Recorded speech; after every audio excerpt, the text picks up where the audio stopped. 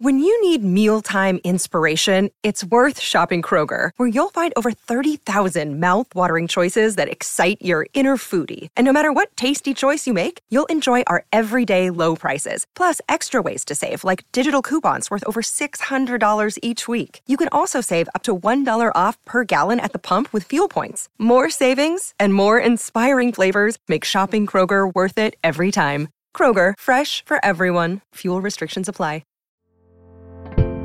Hello, and welcome back to 365 Days with mxmtoon. I'm Maya, a singer, songwriter, video maker, Oakland native, and occasional lawbreaker.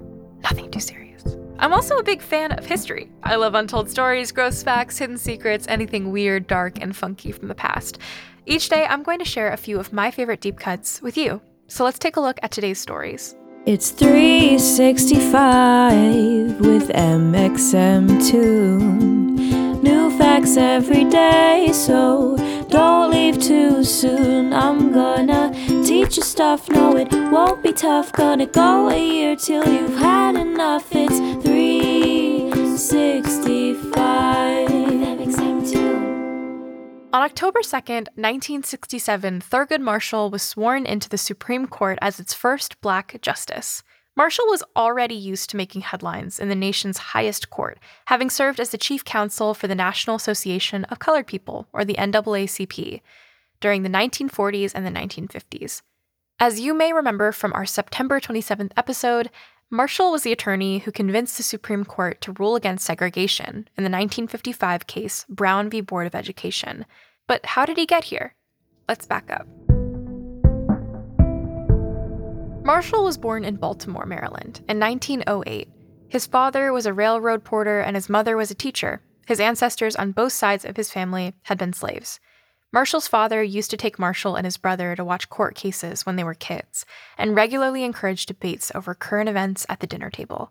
So it's not really much of a surprise that Marshall ended up becoming a lawyer. In 1925, Marshall started college at Lincoln University, a historically Black university where his classmates included poet Langston Hughes and musician Cab Calloway.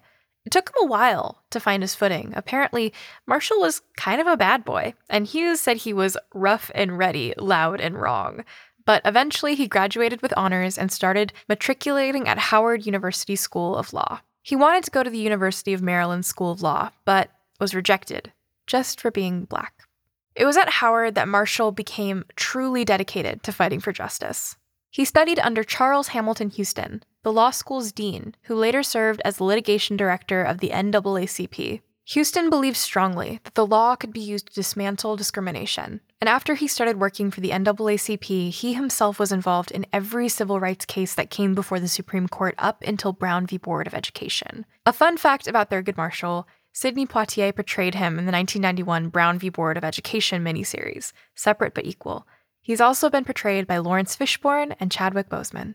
In 1933, Marshall graduated from Howard at the top of his class, armed with the determination to use his legal education to fight against discrimination. Houston left Howard for the NAACP in 1935, and Marshall joined him the following year.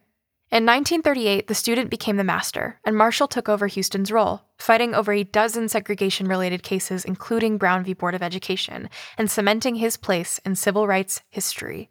In 1961, President John F. Kennedy appointed Marshall to the U.S. Court of Appeals, an appointment Republicans held up. And in 1965, President Lyndon B. Johnson bumped him up to Solicitor General of the United States.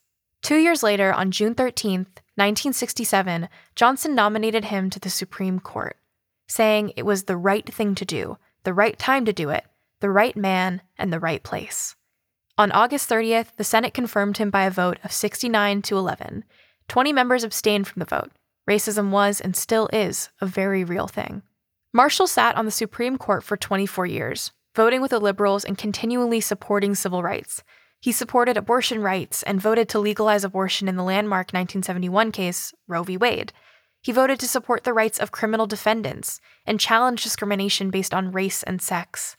He opposed the death penalty and successfully voted to rule in 1972 that the death penalty was unconstitutional, though the ruling was overturned by another case 4 years later. He was very influential to young lawyers looking for justice, and one of his law clerks went on to be a pretty important legal figure herself, Elena Kagan, who President Barack Obama appointed to the Supreme Court in 2010. In 1991, Marshall decided to retire. His health was declining, and though he wasn't happy that a Republican, President George H.W. Bush, would replace him, he could no longer continue to sit on the court. Bush replaced him with Clarence Thomas, who was, he had some pretty serious issues. Marshall died of heart failure in 1993. He is buried in Arlington National Cemetery in Virginia. And now for our fun music fact of the day. On October 2nd, 1951, Sting, singer for The Police, was born. Sting, real name Gordon Sumner, started out as a teacher, but he ended up being the lead singer and principal songwriter for The Police from 1977 to 1984. He was the voice behind some of the band's biggest hits, like Don't Stand So Close to Me and Every Breath You Take, which netted Sting a Grammy for Song of the Year. Sting went solo in 1985, but his star didn't fall. Though things kicked off a little shaky, by the 1990s, he was back to winning Grammys, and he's still making music today. You've probably heard his old stuff, but a really fun fact, or maybe not that fun fact about Sting is this. Juice WRLD reworked one of Sting's old tracks, Shape of My Heart, in his 2018 track, Lucid Dreams. The track was a hit, but because the track interpolated some of Sting's music and Juice didn't get clearance in advance, Sting ended up taking the lion's share, even though he was already pretty rich. Juice WRLD sadly died in 2019. May he rest in peace. We have a special guest. Her name is Gia Woods. She's an indie pop artist, and she's going to talk to you about her debut EP. Hey, I'm Gia Woods, and October 2nd is the day that I released my debut EP called Cut Season. I wrote this EP actually this time last year, which is so crazy to think about because I've come so far. I was just getting out of a toxic 4-year relationship, and I was completely heartbroken, and I was just locking myself in the studio every day, and I ended up having all these records and a full project without even knowing it. And it wasn't until I wrote Cut Season where I realized there was a whole EP right there. And now just looking back, it's so cool to see that I have grown so much. I'm so much more independent, and I never thought I would get over that relationship. And here I am. I can say that I've really gotten to know myself and grow from that experience. And now I just feel so much more confident being on my own and, never needing to feel validated by another person.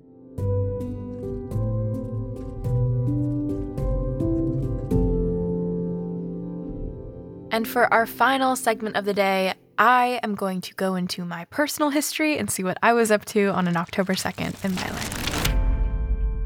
Oh my goodness.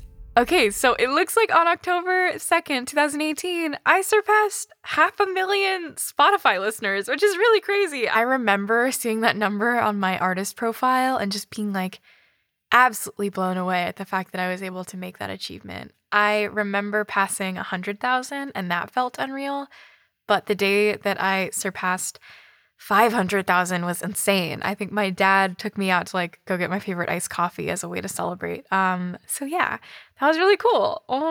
2 years ago, I reached 500,000 listeners, and now I'm really lucky to have millions of people who listen to me every single month. So thanks so much for that. Yeah. And thank you all so much for listening. I'll talk to you tomorrow. Be sure to take a second and do me a personal favor. If you like this podcast, please go subscribe wherever you listen to it. It would mean the world to me. But I hope you enjoyed this episode, and I'll talk to you tomorrow. It's 365 with MXM2. New facts every day, so don't leave too soon. I'm gonna teach you stuff, no it won't be tough. Gonna go a year till you've had enough.